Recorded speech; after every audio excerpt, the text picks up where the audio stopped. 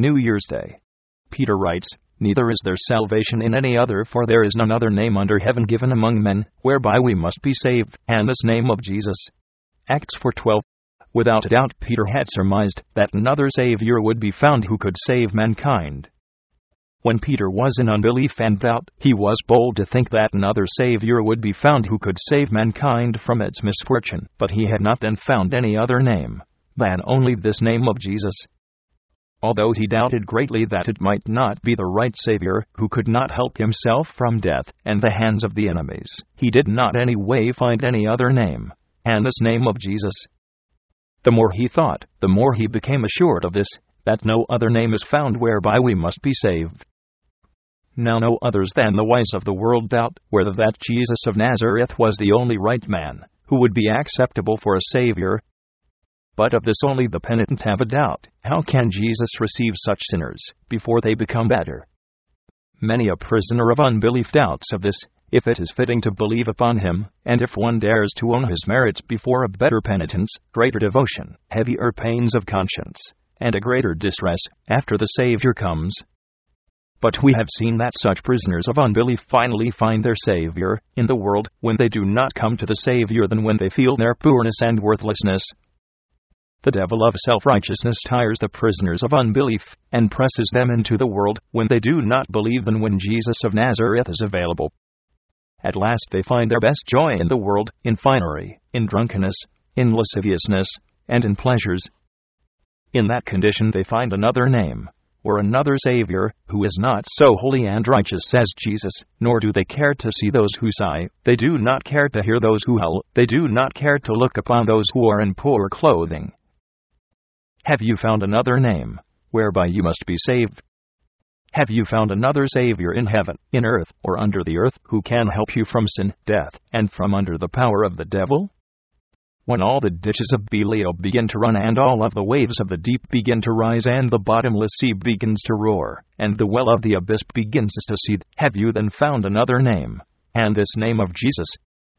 I believe and confess that the penitent, sorrowful, and down-pressed souls have not found another name. But they who are not penitent, or believing ones find another name by which they imagine that they will be saved.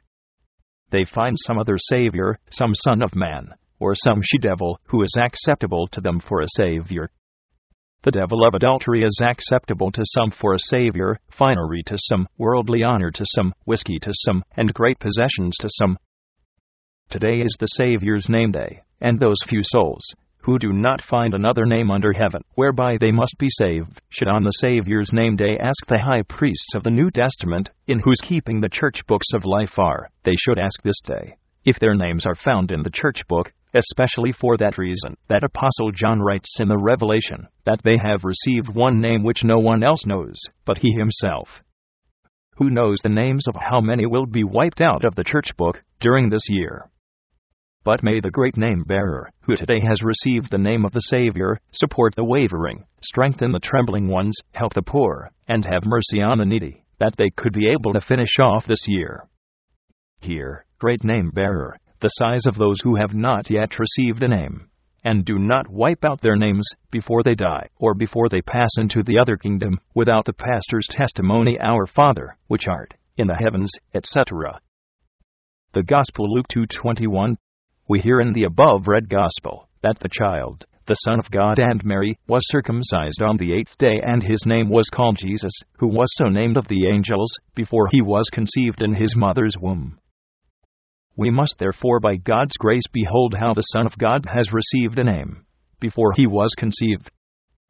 God has already in eternity chosen his only Son as a Savior of the sinners, and has given him a name which is the greatest of all names, that at the name of Jesus all knees must bow, those who are in heaven, upon the earth, and under the earth, and all tongues must confess that Jesus Christ is the Lord, to the glory of God the Father.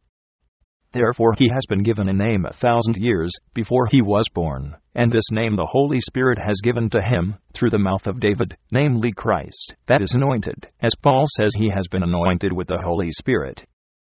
This name Christ has therefore been given to the Savior 1,000 years before he was born, and has through David become known to all the Jews, but this name Jesus was given of the angels before he was conceived in his mother's womb.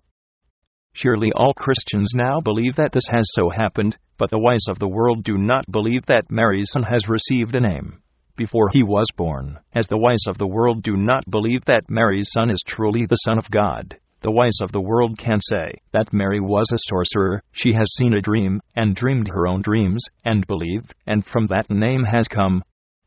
But from the beginning of the world Christians have had that belief, that God has given a name to all the elect and especially to those whom God has already beforehand seen to be elect mediums, to preach and to lead sinners to penitence and repentance, as for example Moses, the prophets, and John the Baptist, to whom a name was given before he was born. God has changed the names of some saints, to whom had been given a heathen name, as Abram was called Abraham and Jacob received the name Israel, when he wrestled with the unknown man. Saul was called Paul, when he became a Christian. These have received a new name already in this world, but he who is victorious shall also receive a new name, and this new name is written in the book of life. At this time parents give their children heathen names. It is true, the name of itself does not affect any principal matter, but we heard now that God changed the heathens' names when some remarkable change has taken place in their hearts. The main thing is that each one would remember why a name has been given to him, and what he has promised by this name already in baptism. When God gave Jacob a new name, and called him Israel, it meant man overcame God. Peter means cliff or rock, Christina means Christian. Now if everyone would be according to his name, then Israel should overcome God with his prayer. Peter should be a rock upon which Christ builds his congregation, and everyone whose name is Christina should be a Christian. And, because Christ, by whom all Christians have received their name, has been anointed, so should all Christians now on the Savior's name day remember how great and holy this name is, and how much this name signifies, and begin henceforth to so watch and strive that this high name will not become wiped out of the book of life. Surely it is easy to say I am not a Christian, but it is more weighty to confess oneself to be a Christian, for in that confession the devil causes distress to many. The awakened may say and confess their sins, no matter how ugly and shameful they would be, but when they must confess themselves to be Christians, the devil makes hindrances, although Paul says, "For with the heart man believeth unto righteousness, and with the mouth confession is made unto salvation." Remember now all Christians, how precious and weighty this name of Christian is, how Christ, through great trouble has merited this high name for you, and how great responsibility lies upon you. If you through unwatchfulness or sleepiness so behave yourselves that this beautiful name is wiped out of the book of life, then all the devils in hell will give you one terrible name, which is written in the black book. No matter how they would bark at you as whores, thieves, and wild spirits, it does not do anything as long as you have the light, that you know you have one beautiful, high and honorable name in the book of life. But if that name is wiped away, then you will receive one terrible name which will strip all honor from you. Remember also that God has given Christ a name which is the greatest of all names, that all knees must bow themselves at Jesus' name, those who are in heaven, upon the earth, and under the earth, and all tongues must confess that Jesus Christ is Lord, to the glory of God the Father.